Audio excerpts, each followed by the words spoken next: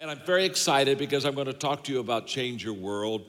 This is a book, by the way, that's coming out that I've written. It'll be my 85th book that I've written. And that's really, when you think about it, that's really no big deal.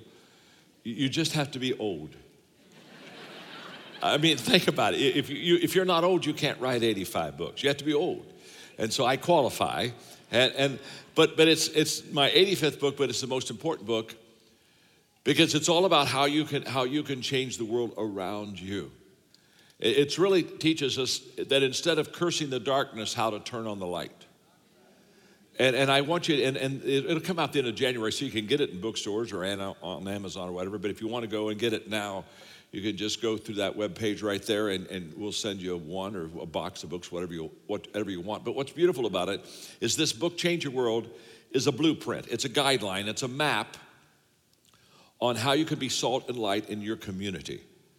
And when you read it, it will teach you how to go online. And we have all of the Change Your World material that we use in what we call transformation tables. It's all absolutely free. It's absolutely free. And we've been doing this internationally for 6 years. Literally, we've had millions of people go through these transformation tables. We're right now have 1.5 million kids just in Latin America alone that are doing transformation values tables in the public school, in the classrooms, not before, not after. I'm talking about in the classroom, and teachers are telling us that within 3 weeks of these kids doing values, they can see the change in the lives of these kids. So if this is amazing, and because I live in the secular world, you have to start with something that they can handle, and everybody knows there's a values deficit, but our whole purpose is to teach them values and help them live those values, and then be able to share Christ with them. That's our end game. And next year, this year, our team says that we'll probably see non-church people that don't go to church at all. We'll probably see between 160 and 170,000 people come to Christ just this year.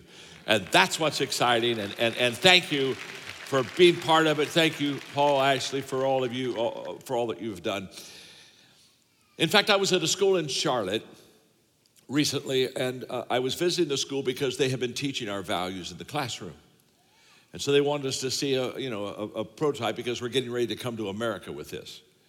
And so I was visiting the school that day, and I was with some fourth graders, and we were doing in a classroom a little bit of Q&A.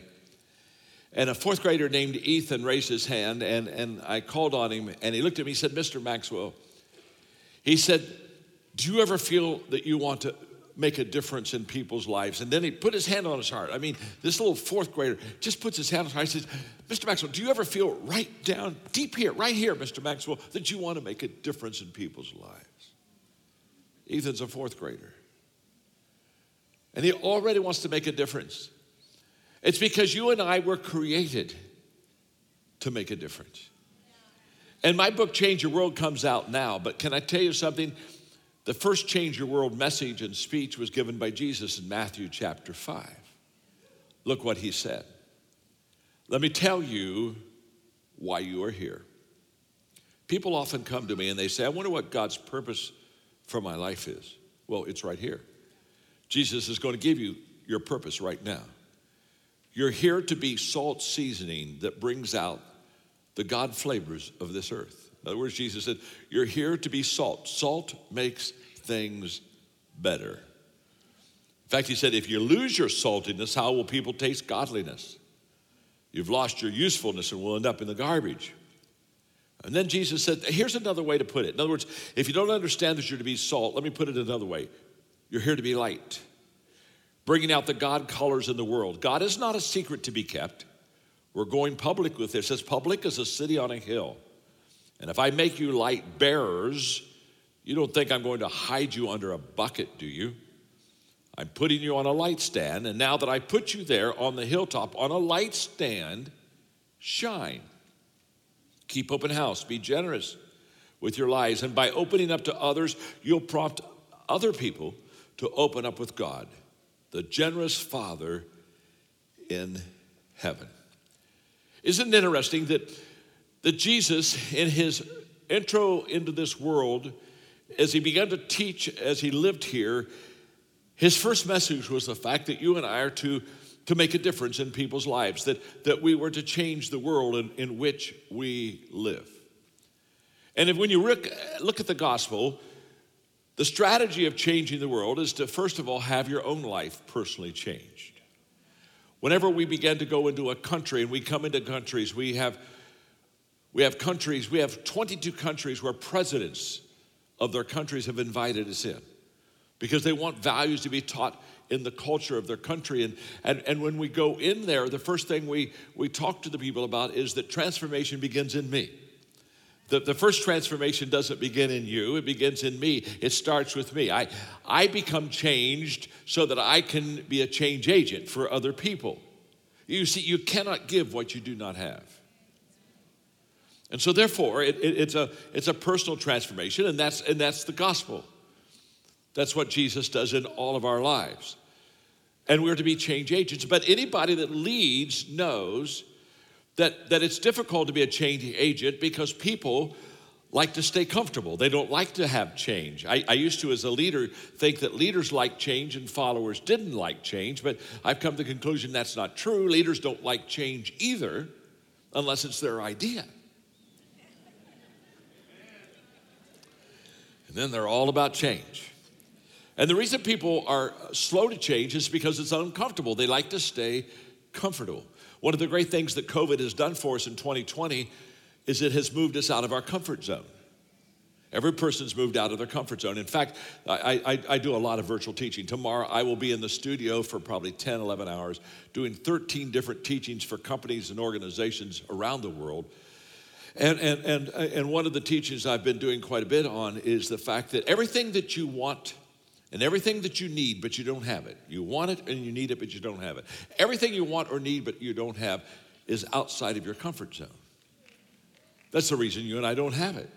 If it was inside our comfort zone, we'd already have it. It would already be ours. But the very fact that it's outside our comfort zone, it's kept us. And what happened? COVID knocked us out of the comfort zone.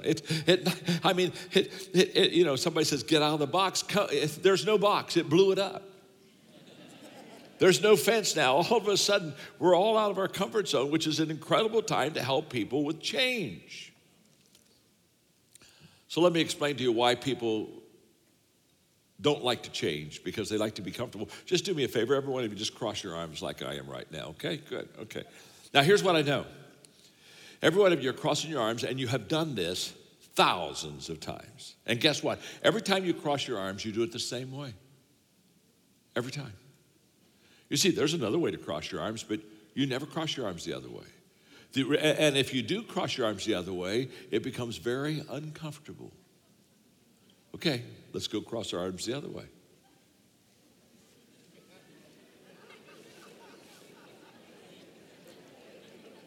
You know what you're doing automatically? You're automatically going right back to the other way. I mean, you got, oh. And you're saying, this is the way God intends it to be right here. It's this way, sure. Clasp your hands. Now you see, you've done this thousands of times, so have I, and guess what? Every time we clasp our hands, we always clasp our hands the very same way. There's another way to clasp your hand, but you don't do it that way because it's uncomfortable. In fact, let's just practice it now. Let's just go one finger over and let's clasp our hand. Oh. I'm not even sure you could pray with your hands clasped like that. I'm not sure could God hear your, no, God, I don't think God could hear your prayers. Just get it. Now God can hear your prayers. Now God can hear your prayers. Now what we've done is we've just given a simple exercise of the fact that we are all creatures of habit and we all want to be comfortable.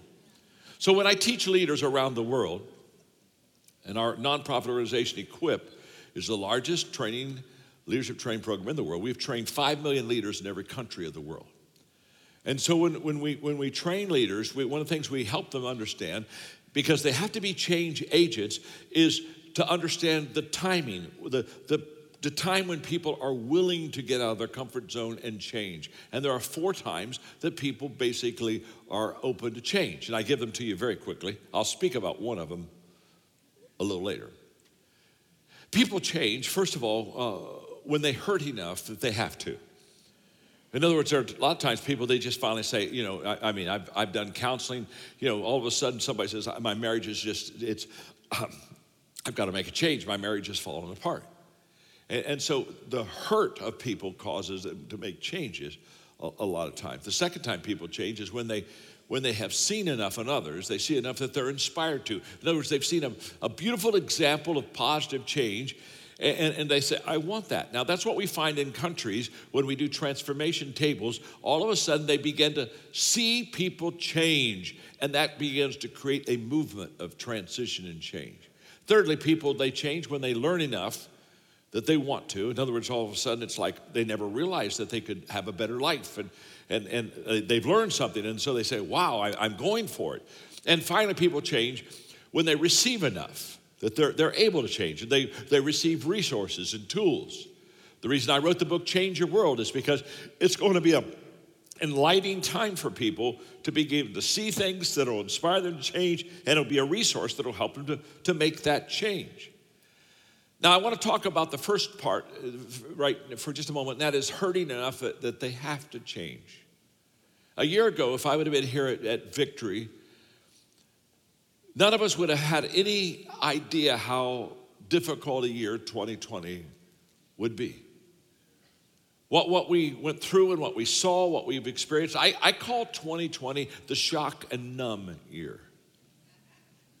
We just shocked at what happened, and we kind of go around numb, wondering if we're ever going to wake up from this kind of nightmare that we have in our life. I mean, who would have thought just a year ago, that COVID-19 would be what we would be faced with, and that we would have social isolation, that we would have global recession, that we would have people that would be major unemployment, would be school lockdowns, business lockdowns, that we would have had racial division and injustice and all the stuff that we've experienced this year, we would have never experienced. And so what does that do? That causes us to hurt. Now, I want you to see the big picture, because one of the characteristics that all leaders have, regardless of country, culture, or time, when people say, what do leaders have in common? The only thing I feel that leaders all have in common, all great leaders have one thing in common, and that is that they see more than others see, and they see before others see. That's how you know that they're leaders. They just see more, they see a bigger picture, and it's a timing issue. They see before others see.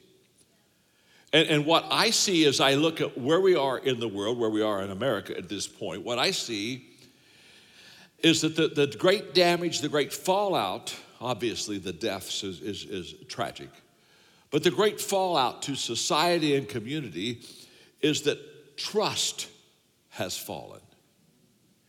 That there's a lot less trust today than there was. In fact, if you go back and do research on it, in 1964, 70% of the people in America, or 77% of the Americans, they trusted in their institutions and the federal government.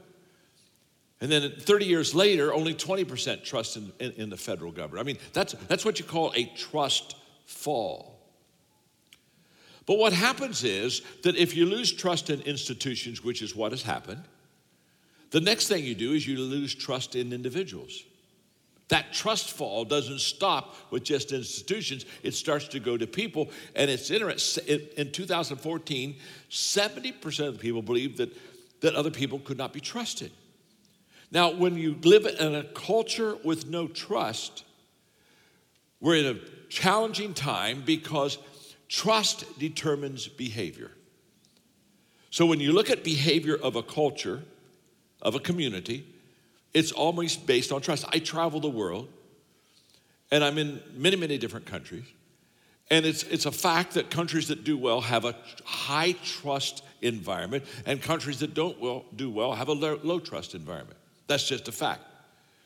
And so trust is essential for behavior to be good. People thrive in a trust environment. So the question that we're faced with today, if we want to change our world, is how do we create a trust environment? And how do we become personal agents of creating that trust?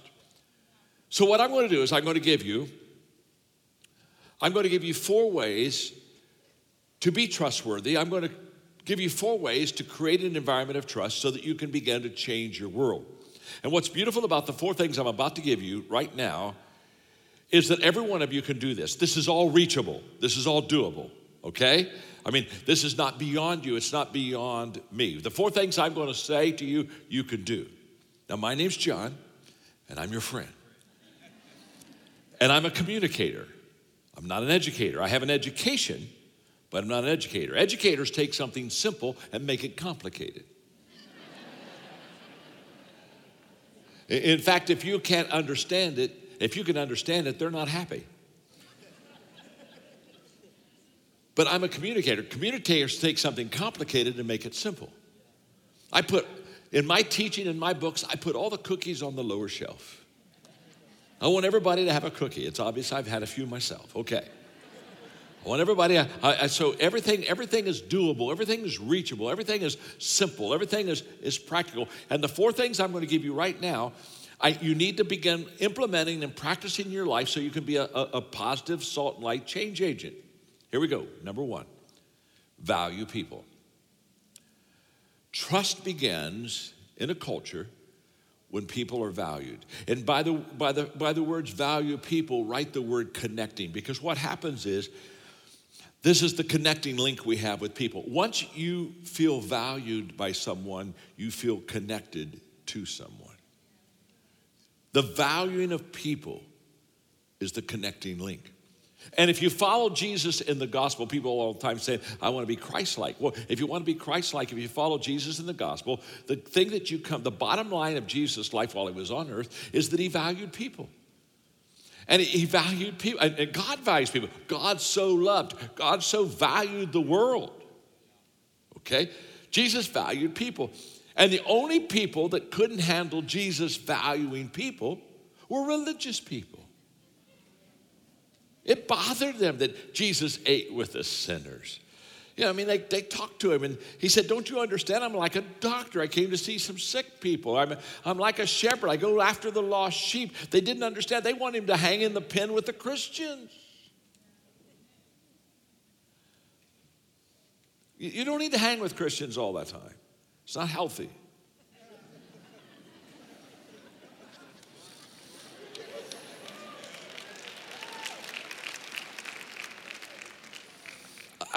My name's John. I'm your friend. I have some good news for you. When you go to heaven for eternity, you get to hang with Christians. So get over it. While you're here on earth, you need to have lost friends. Because we're to fulfill the Great Commission. 53% of the people in America will never go to church. They're not coming here. They're not going to any church. I don't care how good your church is, they're not coming. The question is always, what are we going to do with those 53%? Jesus died for them. And that's my whole mission in all of my companies and all my organizations. We understand that principle, and so we go after the lost sheep. We're continually looking out and valuing everybody. Valuing everybody. Valuing people I like, valuing people I don't like, value people that are different than me, because God values you. And God, in fact, look at your neighbor and say, God values you. You go ahead, God values you. That's good. Look at your neighbor and say, God values me. Tell them that. God values me. Oh, I like that. Look at your neighbor and say, God values people I like. Go ahead and tell you them. Yeah. Look at your neighbor and say, God values people I don't like. Oh, there's the challenge. There's the challenge right there. Whew. Man, we don't mind God valuing people we like. We just aren't sure he should value people that we don't like.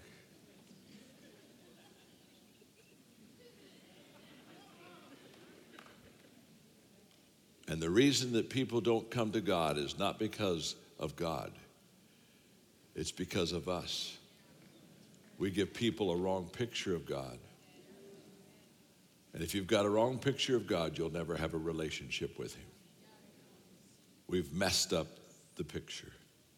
And the picture begins with valuing everybody.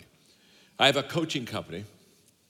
It's only 10 years old, but it's the largest coaching company now in the world. We have 39,000 coaches in 170 countries. And we bring them in, we certify them, we equip them to be coaches in life. And it's just been an incredible experience. And we've got them all sizes, all colors, all religions, all cultures. I mean, it's an amazing experience. And we bring them in for training, new ones in for training twice a year. And I spent 3 hours with them teaching them about John Maxwell team DNA. What is it like to be a John Maxwell coach? And I go through the DNA of the values that we have. And the first thing I teach them is I spend a lot of time saying and teaching them, we are people of value who value people and add value to them. That's who we are. That's what we do. And this is just absolutely incredible. You see, if I see you as weak, I'll help you. If I see you as broken, I'll fix you. But if I see you as valuable, I'll serve you. Oh my. There's a world of difference between helping and fixing people and serving people. And you won't serve people until you value them for who they are. So to create an environment of trust to change your world, it begins with valuing people. Every one of you can do that. It's just being Jesus-like. Number 2, add value to people. The second thing I do is then I intentionally look into your life and ask myself a simple question: what can I do to add value to you? If valuing people helps you connect with them, adding value to people helps you to influence them. It increases your influence with other people. So every day, I intentionally do 5 things. Every day, I value people. Every day, I think of ways to add value to people. Every day, I look for ways to add value to people. Every day, I do things that add value to people. And every day, I encourage others to add value to people. I do that every day. I intentionally live that life because in the morning I ask myself the question, who can I add value to?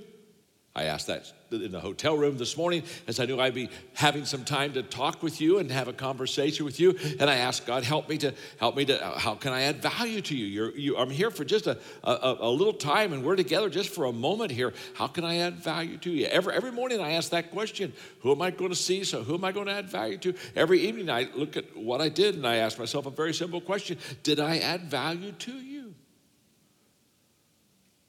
Every day. You see, I've written a lot of books on relationships. In fact, actually, one of the relationship books I wrote is the one you gave him, actually, on 25 ways to win with people. What Paul doesn't know is, actually said, I've given him that book, 25 ways to win people, and it's helping him. But he's not there yet. Can you give me some more ways to help him to win with people? So I'm going to do a part 2, actually, and dedicate it to you, and we'll give it to Paul, okay? And just hope and pray that, that it connects. But I can sum up relationships to you in just basically one phrase. I mean, everything you ever wanted to know about relationships is just this simple phrase. You are either a plus in people's lives or a minus. Done. You're either adding value to people or you're taking value from them. You're either a breath of fresh air or you're taking the air out of them. You are. And every one of us know what it's like to be around somebody that sucks air out of us. I mean, you see them come into the room, you go, oh my. Oh my.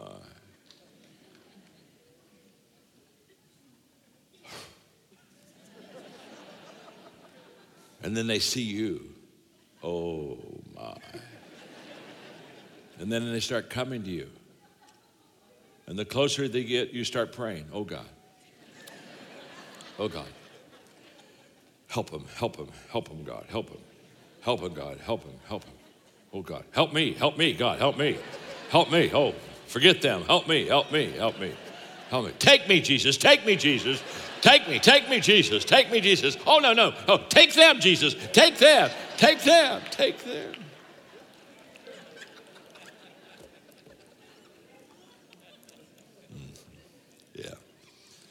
How many of you ever hid from somebody?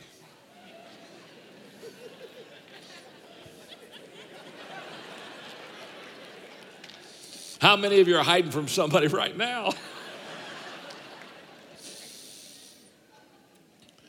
Every day, add value to people. Every day be a plus in people's lives. Number 3, every day live good values. You see, that's the attractive part of a person. A person that lives good values is highly attractive to people that don't have values. Paul talks in Galatians 5, we're at the fruit of the Spirit passage now. He said, the fruit produced by the Holy Spirit within you, notice that, within you, is divine love in all of its varied expressions. And then he begins to give these expressions of divine love, which is part of the fruit of the Spirit in your life. You talk about being attractive. Look at this. Joy that overflows.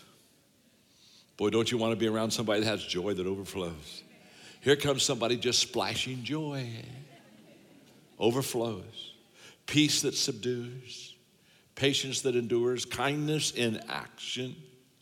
Faith that prevails. Gentleness of heart. Strength of spirit. And then this is the phrase. I don't have time to really teach it right now. I wish I did. But here's the phrase that when we talk of the fruit of the Spirit, this is what's missed all the time by Christians. Never set the law above these qualities, for they are meant to be limitless. Paul basically says the values and the Spirit and the fruit of the Spirit within you is higher than the law. The law is not attractive, but the fruit of the Spirit is attractive. Values are attractive. The law is not attractive. The law always comes up short. In fact, the reason we have the New Testament is because the law is insufficient. And the last thing you want to do is share good values. And that's where transformation begins to happen. When you begin to share good values. And we know how to do that. We know how to do that because we have done it with literally millions of people now. We share good values around a table. We call them transformation tables. It's just literally small groups. And we really know how to do that because it's in that transformation table where people are valued. It's in that transformation table where we add value to people. It's in that transformation table where we're encouraged to live out good values. It's in that transformation table where we share the values that we're learning with each other. It's all of this incredible process that happens in small groups. I'll come back to that in a moment. In 2001, we faced another crisis in America, and it was corporate scandals. Because all of a sudden, corporations were abusing, taking advantage, deceitfully lying to their employees, and companies started to fall right before our eyes. And all I've got to do is say one word, and those that are old enough will immediately know where I'm going. The word is Enron. And Enron and other companies, overnight, their stock fell, their companies collapsed, and they were really a house of cards. And the bottom issue was that there was a lot of distrust. In fact, Time Magazine called that year the year of distrust. And so Time Warner, my publisher, called me. And I went to New York City, and they asked me, they said, John, we would like for you to write a book on business ethics. We looked at all of our authors, and we've chosen you. We think that you could write a book on business ethics. Will you do that for us? And I surprised them. I said, no. And they said, well, why not? I said, because there's no such thing as business ethics. They said, what do you mean? And they went back, started talking about the corporate scandals again. I listened. I got it. I know. I understand. But there's no such thing as business ethics. And they leaned in, and I got them right where I wanted them. I said, there's just ethics. You either have them or you don't. And if you do have them, they work in business. Oh, happy day. And if you don't have them, they don't work in business. They don't work. So they said, well, can you write a book on ethics? I said, I'm not sure because our culture doesn't really appreciate truth. There are a few absolutes. I don't know if I can, but I said, work with my research team. Let's see if we can. A month later, I said, I'll do it. I said, I'll write a book based on the golden rule. Treat others as you would like to be treated yourself. You see, every religion has a golden rule. Every culture has a golden rule. And I knew I could cross over into the secular community with this value. And so I did. And it was at that moment that I had this eureka time in my life where I realized that the way to connect with the lost world, the way to connect with the secular world is through values. I don't get to start my virtual teaching tomorrow to all these companies with a worship band.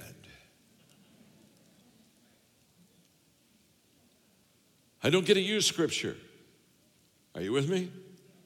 I've got to connect with them first. You got to find them before you can lead them. But values is the way to find them. And we've worked on this and we've practiced this. And so when I wrote the book, Change Your World, you'll see it on the screen. It basically, this is the kind of the beginning of the book. Hope has two beautiful daughters. Their names are Anger and Courage. Anger at the way things are, and courage to see that they do not remain as they are.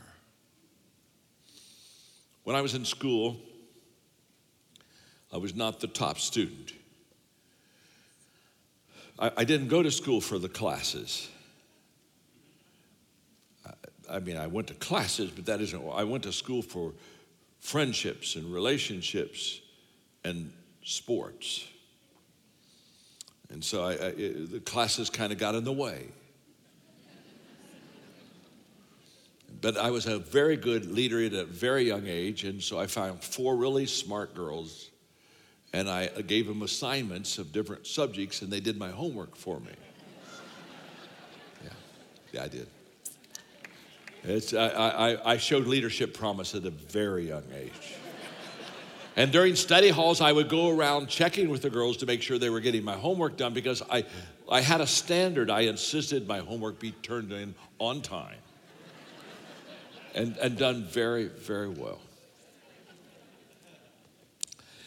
If you have a child and you're a little concerned about them, just relax. If you would have known me as a child, you'd have great hope for yours. Okay? And so I would be in a classroom and the teacher would ask questions that often I didn't know the answer. And when I didn't know the answer, I certainly didn't want him to call on me because, I didn't know the answer. So when we started in that kind of the teachers asking questions, if I didn't know the answer, I just perfected this so well.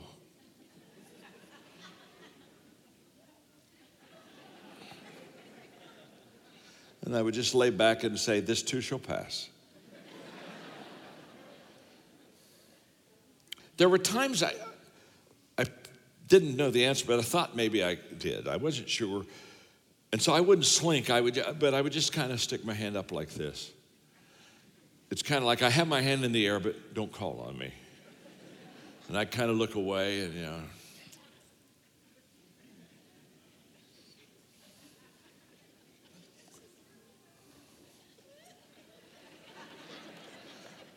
Teachers could sure tell I didn't know by that one. They could tell immediately. But there were times, a few times, not a lot, but there were a few times I knew the answer. And when I knew the answer, I wanted the teacher to know that I knew the answer. I wanted the classmates to know that I knew the answer. And now I'm up. I'm doing this number.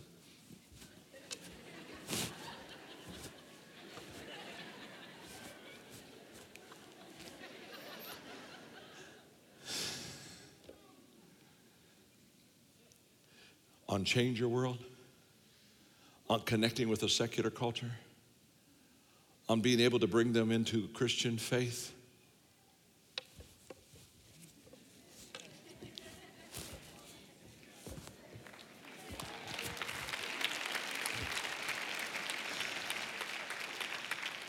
Change Your World book is this. It's just this. I know the answer. And I'm so excited to share it with you. Because now all of a sudden, what I know, you're going to know.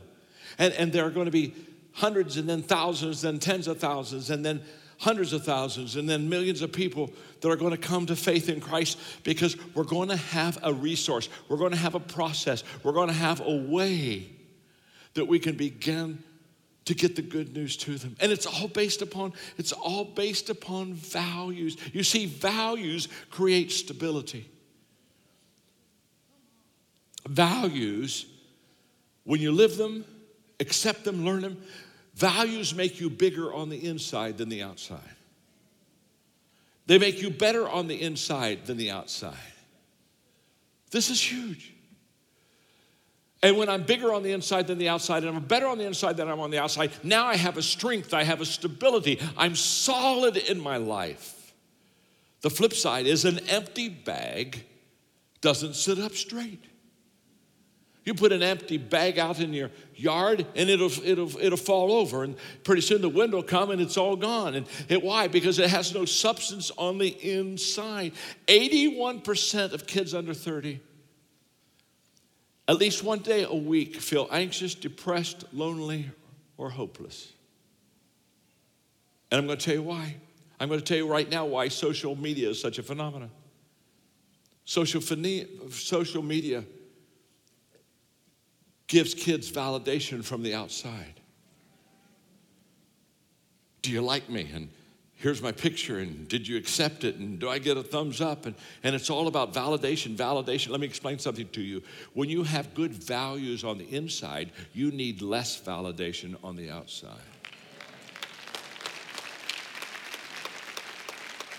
And what we do in countries and classrooms, and our values curriculum, it's in the classroom. It's not before school. It's not after school.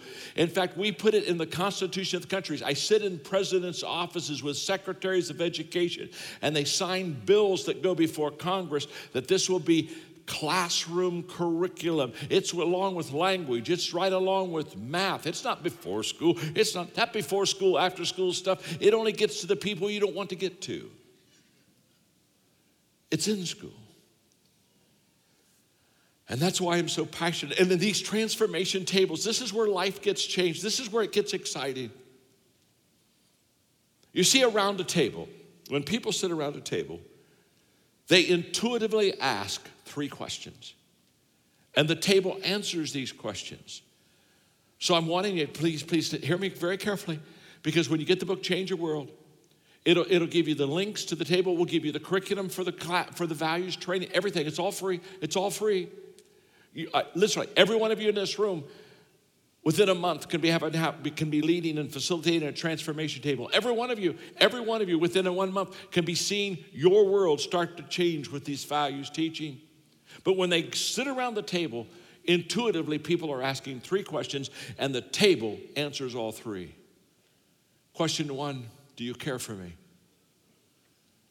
When you sit around a table with love and care and nurture, it begins to change lives. Question number 2, can you help me?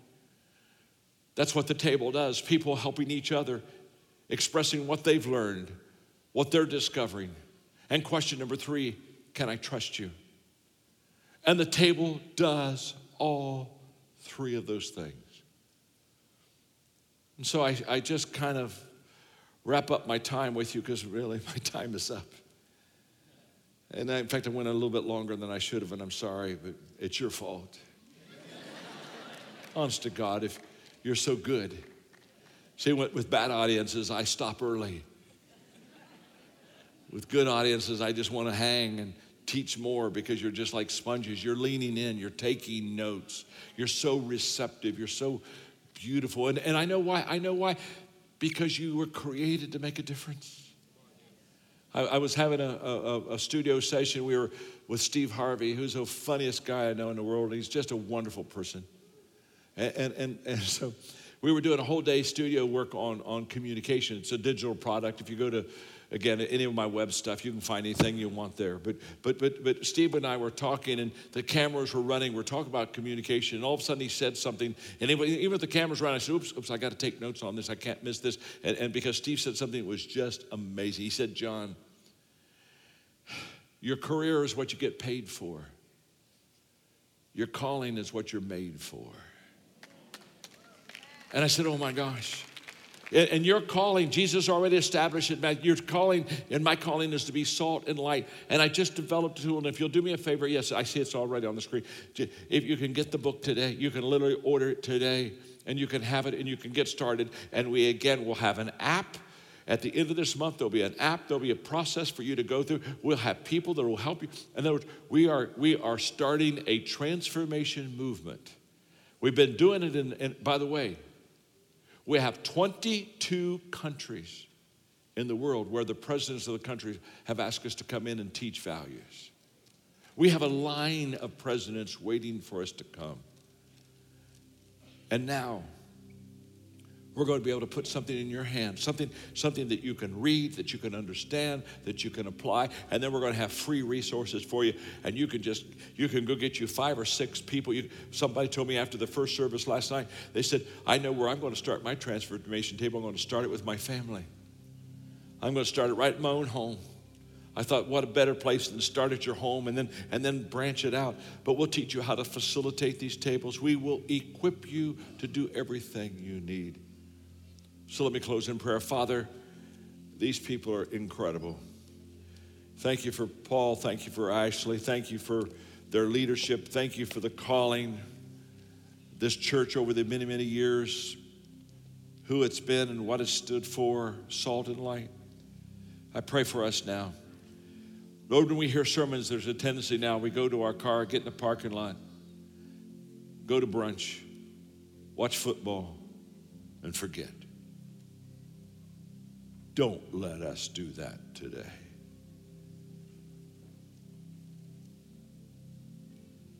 Help us to take action on what we have heard.